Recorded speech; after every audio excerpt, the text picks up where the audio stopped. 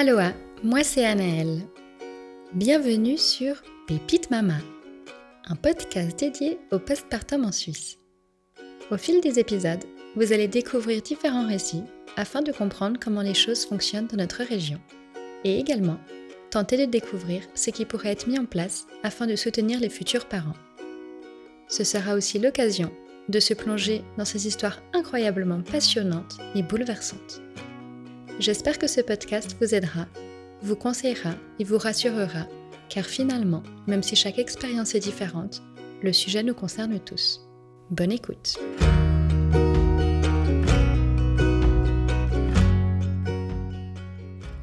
Rebonjour Aurélie.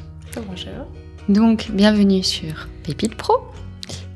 Tu es avec nous aujourd'hui pour nous faire connaître l'association qui s'appelle Naître Étoile.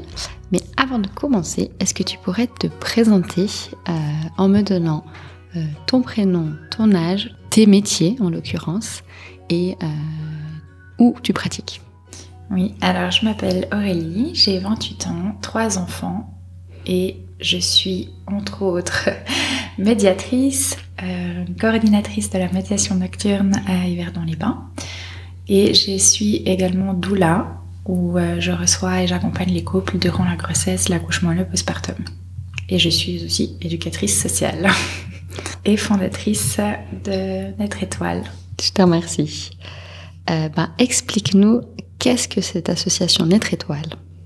Alors l'association Naître Étoile, c'est une association qui vient en aide et en soutien aux parents endeuillés, dont tout type de décès prénataux, c'est-à-dire les arrêts spontanés de grossesse, les morts in utero, les interruptions médicales de grossesse, les décès pendant ou après l'accouchement. D'accord. Et explique-nous pourquoi tu as décidé de fonder cette association. Alors j'ai décidé de créer cette association parce que j'ai perdu mon deuxième enfant. Et suite à son décès, où je me suis sentie très très seule, j'ai eu besoin de transformer cette expérience en quelque chose de positif et que mon fils soit quelque part un moteur. J'ai aussi rencontré une autre maman qui a perdu sa petite fille et au fur et à mesure de nos discussions, on a remarqué qu'il nous avait quand même manqué beaucoup de choses, dont du soutien, de la formation et de l'accompagnement concret. Suite à ça, on a rencontré encore 2 autres mamans et puis l'association Naître Étoile est partie de là, donc fondée par nous 4. Et quand a-t-elle été fondée?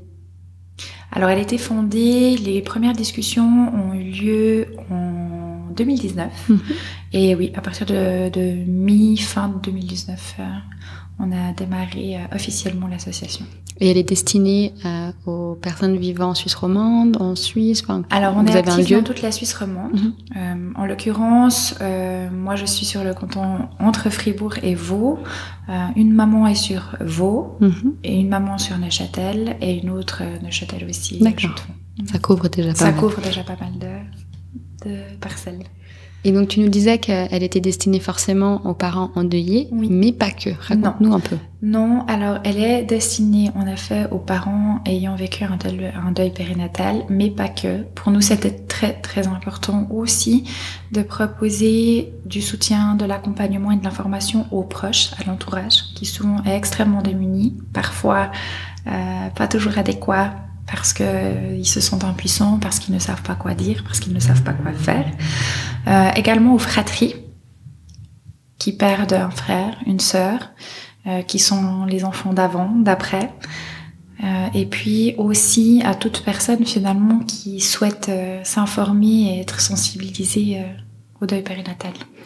Et est-ce qu'elle s'adresse aux professionnels de la santé qui sont confrontés à des deuils? Bien sûr. Pour nous, c'est aussi tout autant important de pouvoir recevoir, accueillir des professionnels de la santé qui se posent des questions sur comment des parents peuvent vivre un deuil périnatal, de pouvoir aussi échanger s'ils ont besoin, de pouvoir raconter aussi leur réalité à eux. Pour nous, c'est tout autant important.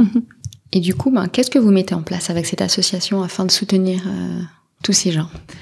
Alors, ce qu'on a mis en place dans l'association, on est parti sur 4 axes.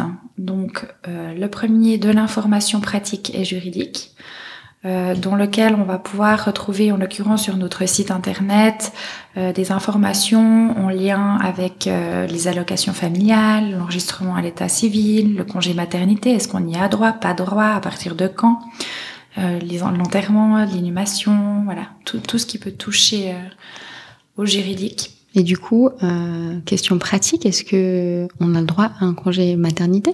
Alors, ça a été la grande question pour moi, en l'occurrence, et pour une autre maman de l'association. C'est-à-dire qu'on a le droit à un congé maternité à partir de 24 semaines. Pour moi qui a accouché à 23 plus 6 ou 5, quelque chose comme ça, et ben du coup, on n'a pas droit. Bon, voilà. D'accord. Mais le postpartum est le même. Et oui. Et l'enregistrement de l'état civil, à partir de quand on peut déclarer l'enfant mort-né comme étant vivant, ayant été vivant ? Alors, c'est très, très complexe. J'ai fait tout un travail dessus que vous pouvez retrouver sur le site de l'association.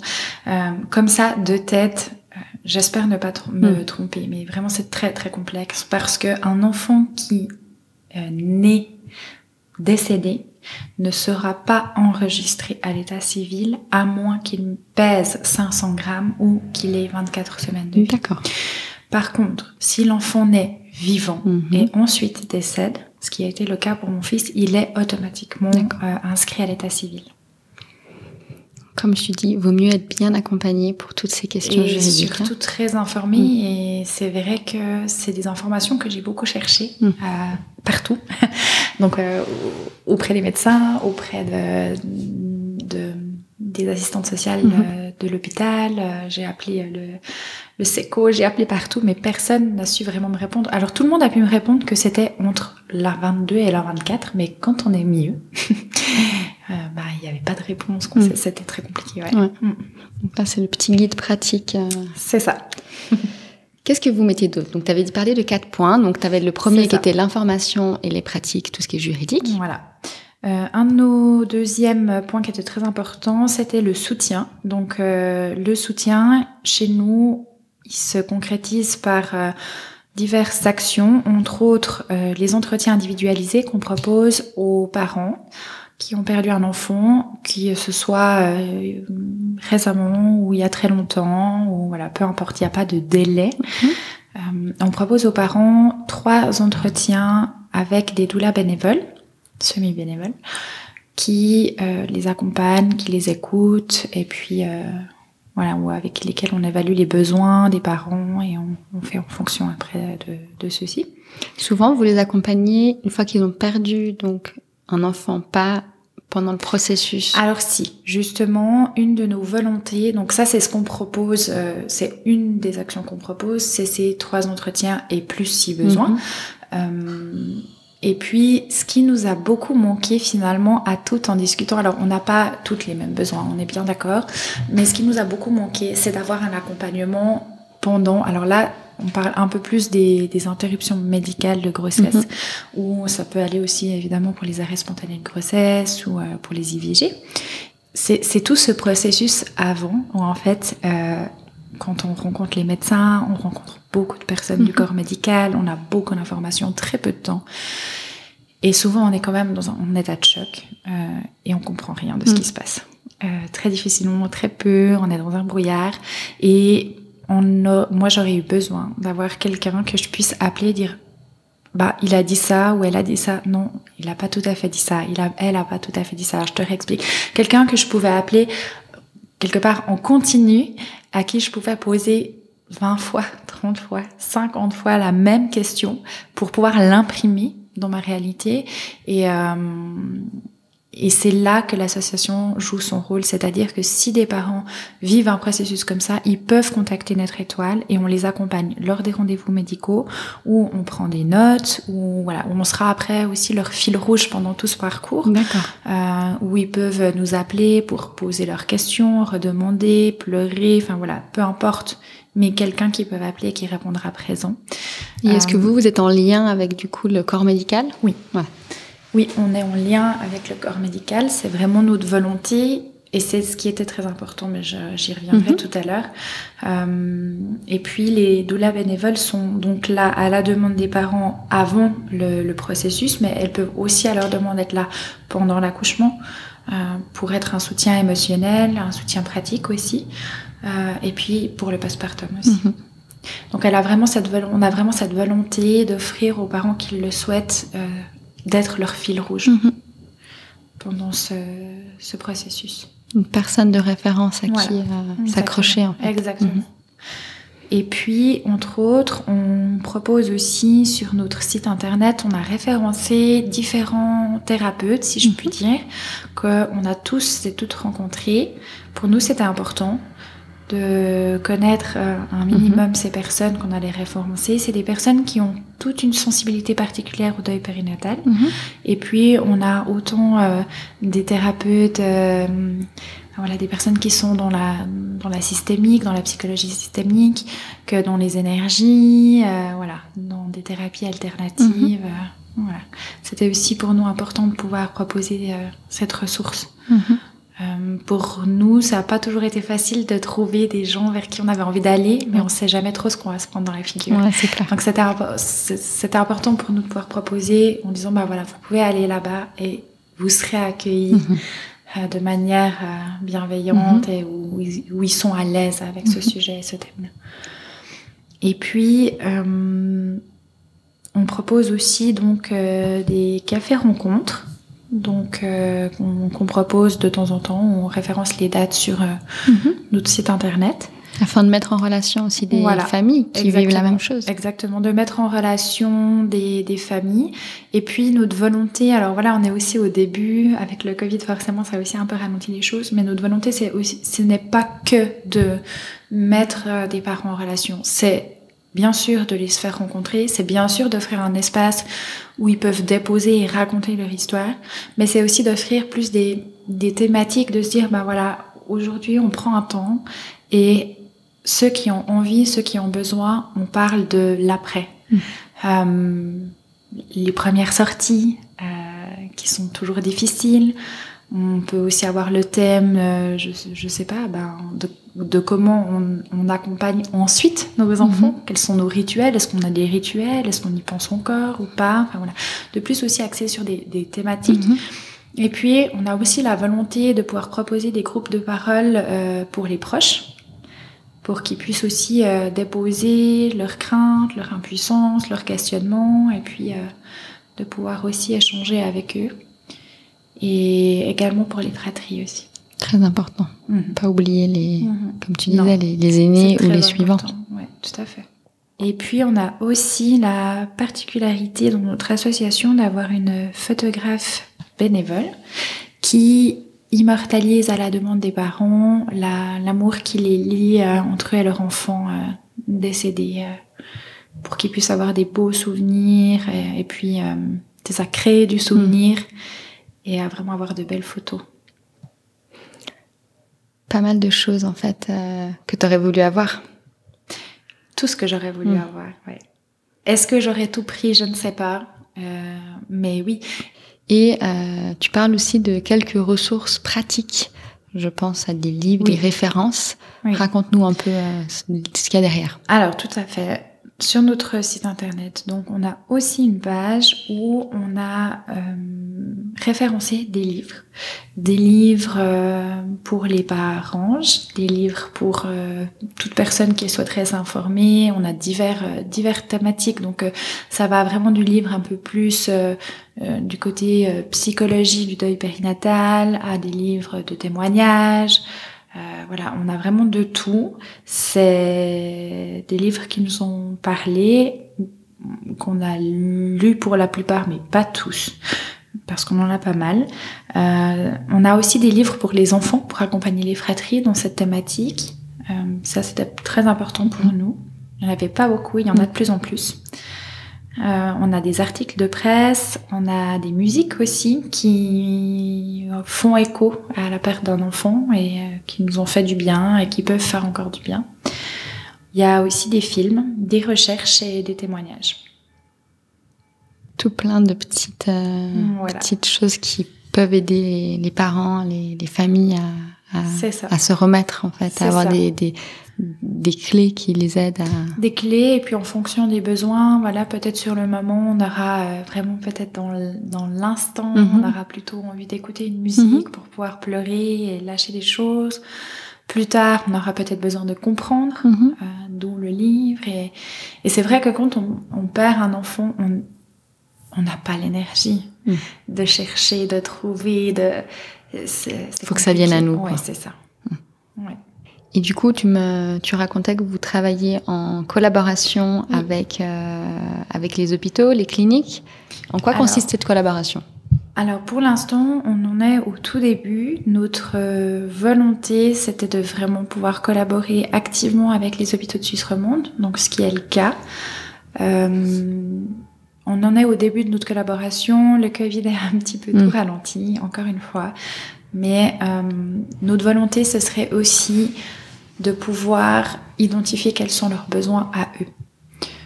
Ils sont pas toujours et tous formés à la thématique du deuil périnatal. Il y a aussi leur réalité du terrain, parfois le manque d'effectifs, le manque de temps. Il y a des soignants et des soignantes qui sont pas à l'aise avec ce sujet, ce qui est tout à fait ok. Mais nous, on propose donc déjà notre association, nos flyers, etc., qui peuvent distribuer aux parents qui passent par ces étapes-là. Et puis notre volonté, ce serait vraiment de pouvoir recenser aussi un petit peu leurs besoins et comment on peut construire ensemble autour de leurs besoins et de ce que nous on propose pour que les choses changent et puis qu'on puisse accompagner au mieux ces parents.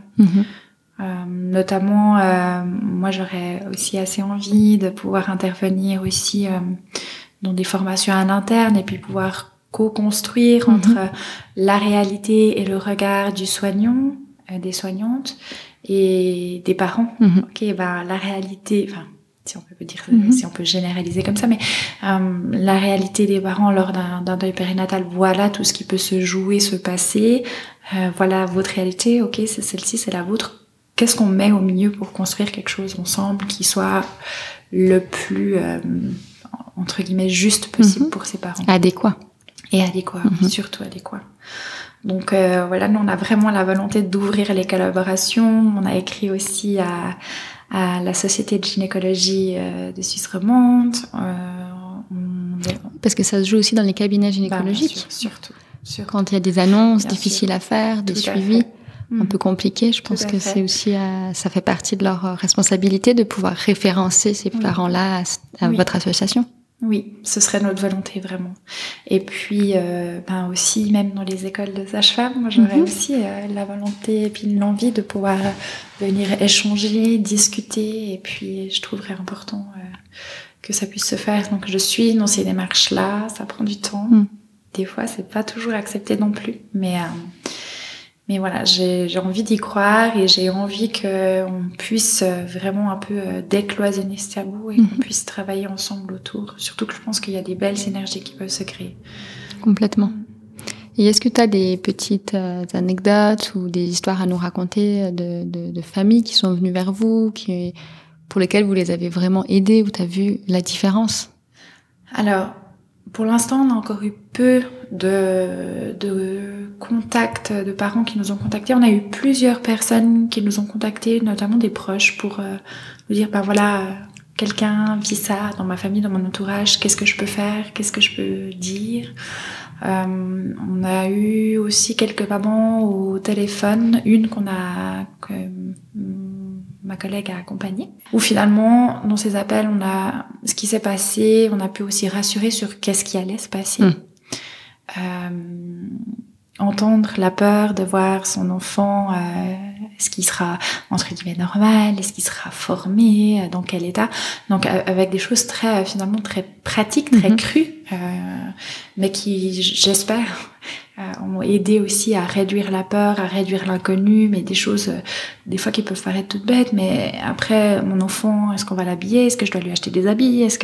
Voilà, toutes des choses où on peut rassurer, en fait, le chemin qui est déjà tellement, qui tangue déjà tellement, de pouvoir mettre un petit peu des poteaux sur ce chemin. Et oui, c'est ça, je crois qu'on a. Puis pour ces gens de venir avec leurs questions telles qu'elles sont, sans devoir prendre de gants pour vous poser les questions. Tu dis qu'elles ont des questions très crues, mais en fait, elles sont hyper importantes. Elles n'oseraient pas forcément les demander à quiconque. Donc, je pense que c'est important aussi que ces gens-là se sentent en sécurité. Et c'est très, très, très important, je trouve, parce que c'est de nouveau... On parle de détails, mais je trouve que dans des processus et dans des vécus comme ça, les détails peuvent marquer profondément, parfois même dans l'heure du traumatisme. Et je trouve que dans ce thème-là, souvent, on néglige les détails. Et c'est là que ça fait toute la différence, pourtant. Et est-ce que vous avez une collaboration avec des psychiatres ou psychologues afin d'aider pour des familles où vous verriez qu'ils s'en remettent pas, qu'ils auraient besoin d'un coup de pouce un peu plus conséquent? Alors, on commence gentiment aussi à un peu distribuer nos cartes. Donc, moi, j'ai une pédopsychiatre qui est très intéressée, qui a nos flyers, sait qui les recommande. On a eu le service social, qui a un service social qui nous a appelés. On dit, voilà, là, on a une famille, ça fait des années et on s'en sort pas, on n'arrive pas. Est-ce que vous pourriez essayer quelque chose? Donc, c'est ça pour moi, notre étoile, c'est le deuil périnatal, mais c'est pas entre guillemets que pour les parents, c'est vraiment le deuil périnatal en général. Et puis c'est de collaborer avec le maximum de personnes possibles, même avec les pompes funèbres. Pour moi, c'est super important. Quand on a pris le petit cercueil de mon fils comme une vulgaire boîte, bien sûr que ce serait pas la volonté blessée, et bien sûr, mais c'est traumatisant. Et c'est toutes des petites choses comme ça où pour moi c'est important de pouvoir aller en parler avec tous les corps de métier que ça touche, avec les proches, l'entourage, mais ça touche énormément de monde. Quand il y a un deuil périnatal arrive, c'est vraiment le ricochet pour moi. Il y a vraiment les parents qui se prennent le caillou en pleine figure, et puis ensuite il y a les fratries, la famille, l'entourage, les amis, il y a les soignants qui sont touchés, et puis ça va, voilà, les cercles, les collègues, le côté professionnel. Et le côté professionnel, et là il y a aussi du job à faire, parce que moi j'ai eu la chance d'avoir une chef qui m'a laissé tout le temps dont j'avais besoin, qui m'a écoutée, et qui a été absolument formidable. Et puis j'ai une autre amie qui a vécu un deuil périnatal en même temps que moi et qui pourtant travaille dans le domaine de la santé, qui a été licenciée parce qu'elle n'est pas revenue au travail assez vite. Donc il y a du travail à faire. Et elle n'est pas dans ce seul cas de figure. Enfin, elle n'est pas unique dans ce cas de figure. Donc non, il y a vraiment du travail et il y a vraiment il y a vraiment besoin de collaborer et d'échanger avec les réalités de chacun. Et qu'est-ce que tu aurais besoin qu'est-ce que tu voudrais transmettre là à travers cet épisode pour convaincre les gens que cette association a lieu d'être et peut-être la faire connaître, si tu pouvais? Si je pouvais, je sais pas trop ce que je dirais, parce qu'en même temps j'ai envie de convaincre, puis en même temps je me dis qu'il n'y a pas besoin de convaincre. En fait, pour moi c'est un devoir que la société a de reconnaître les parents endeuillés, de reconnaître ce que ça touche, ce que ça vient toucher. C'est un devoir du domaine de la santé de s'informer aussi, d'être attentif, de collaborer, donc voilà. Après, pour moi, la question de la volonté, elle se pose même pas, en fait. Ça doit se faire. Ça doit se faire. On doit améliorer les choses. On doit améliorer la prise en charge. Il y a déjà des choses qui existent, il y a déjà des choses qui se mettent en place et c'est fabuleux, mais il y a encore du chemin à faire. Et puis, je suis vraiment intimement convaincue qu'en réunissant les synergies, en discutant, en communiquant sur les réalités des uns des autres, on arrive à tout un tas de choses. Et puis, il y a pas de méchant, il y a pas de gentil, il y a pas de ça a été mal fait, il y a pas de, c'est pas du tout la question, c'est pas du tout, c'est pas du tout la volonté, mais par contre la volonté de décloisonner et de collaborer ensemble pour accompagner ses parents, vraiment. Et peut-être ce dont les gens ont pas tous conscience, en tout cas, c'est que un parent qui vit un deuil, alors il y a déjà tout ce que ça va venir toucher chez lui, et comme on disait avant, tout ce que ça va venir toucher chez les proches, l'entourage, les soignants, voilà, ça peut remonter vraiment comme ça très loin. Et puis après, il y a tous nos enfants d'après, qui sont eux aussi touchés, alors nos enfants d'avant, pour ceux qui en ont, nos enfants d'après.